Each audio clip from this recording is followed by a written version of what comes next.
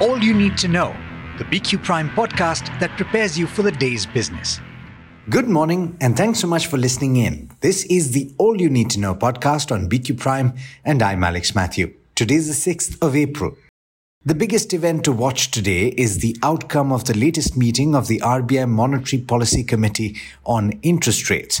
The MPC is widely expected to raise rates by a further 25 basis points as part of its fight against stubborn inflation.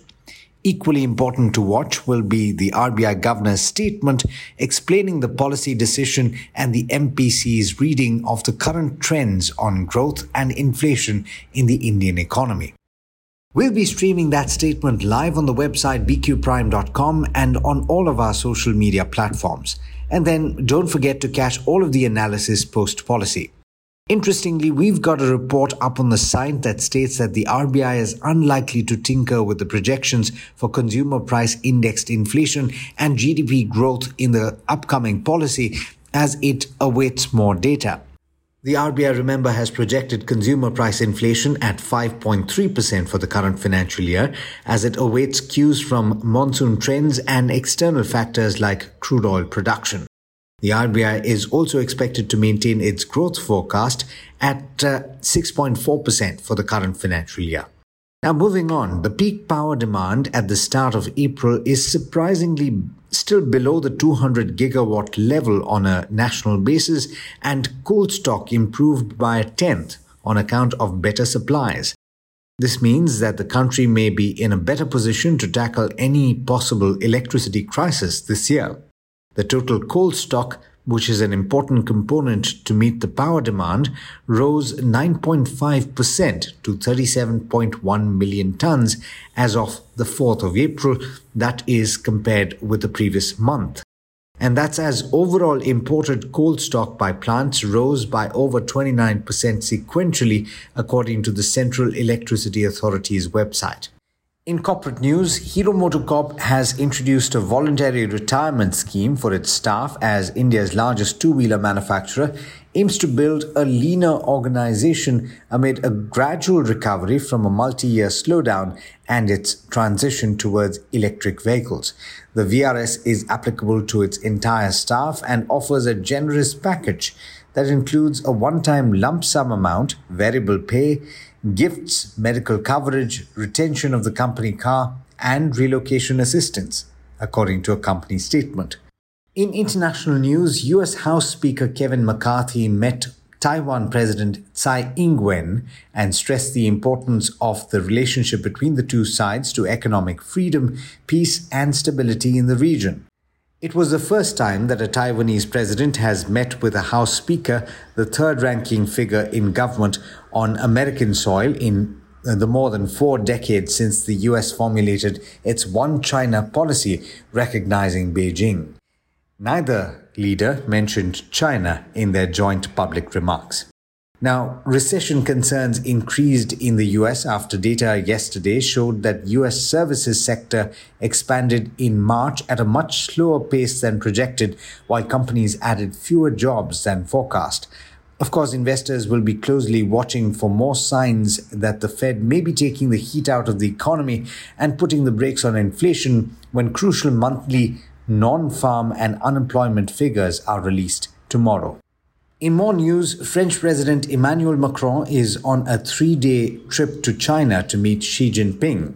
Before the meeting with Xi, Macron made clear that his strategy was to appease tensions and find common ground with Beijing on several fronts, starting with Russia's invasion of Ukraine. He suggested that China could use its close ties with Russia to push for peace, while adding that he opposes moves to decouple from the world's second-largest economy. That's a Bloomberg report. In international markets, US stocks ended mixed, with the Dow gaining 0.25%, while the S&P 500 and the Nasdaq declined.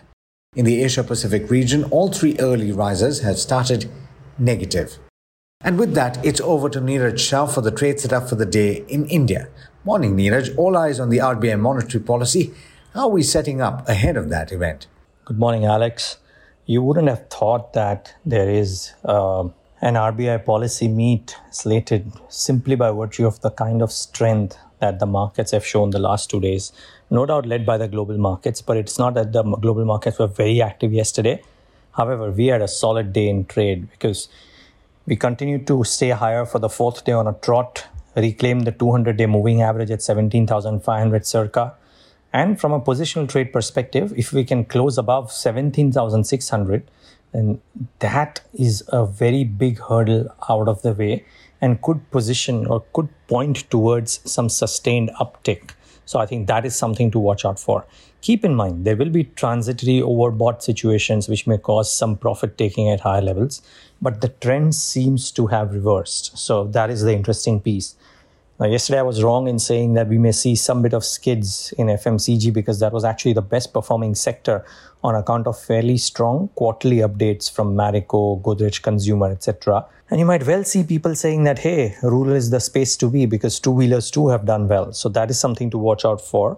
And for the day today, I'll watch out for real estate as well. Yesterday, Jeffries pointed out that how valuations have corrected and the pre-sales numbers are expected to be strong. Now, if the MPC doesn't sound too hawkish, then real estate might be a space that you might want to watch out for. So that, to my mind, is the dark horse for the session today. A bunch of stocks to watch out for. So I'll only point out the ones which really stood out for me. Avenue Supermarts did okay, 20% YOY rise in standalone revenue from operations, which is fine. But the ones that really stood out, Cholamandalam Investment and Finance. The Q4 business updates, disbursements were up a strong 65% and collection efficiency on billing at an overall level stood at about 130%, which is very, very strong. And no doubt, which is why I think brokerages are extremely bullish on this one with Jeffries saying that it's their top pick in the NBFC space. There was Equitas Small Finance Bank wherein the total deposits were up 34%. Gross advances up 36%, disbursements up 80%, so it looked very, very strong. Nykaa hasn't given numbers for Q4, but they said that the strong consumption in Tier 1 has led to a stronger revenue growth, and they expect the percentage revenue growth rates to be in line with 9-month FY23. So that is something that I will definitely watch out for. In fact, brokerages are constructive. Nomura says that they have a buy with the target price remaining at 214, and they expect some scope of some upside risk. So that is something to be watched out for as well. There is Rail Vikas Nigam, which is an L1 for a North Central Railway order of 121 crores. This is in addition to the mammoth order that it received just 2 days back. So the order flows continue for some of these stocks. I forgot Ujjivan Small Finance Bank, which also had a fairly decent quarter. Total deposits up 39%, CASA deposits up 35%, disbursements increased 23%, loan book grew about 33%. So fairly positive quarterly releases, decent news flow, global markets a bit quiet, and an MPC ahead.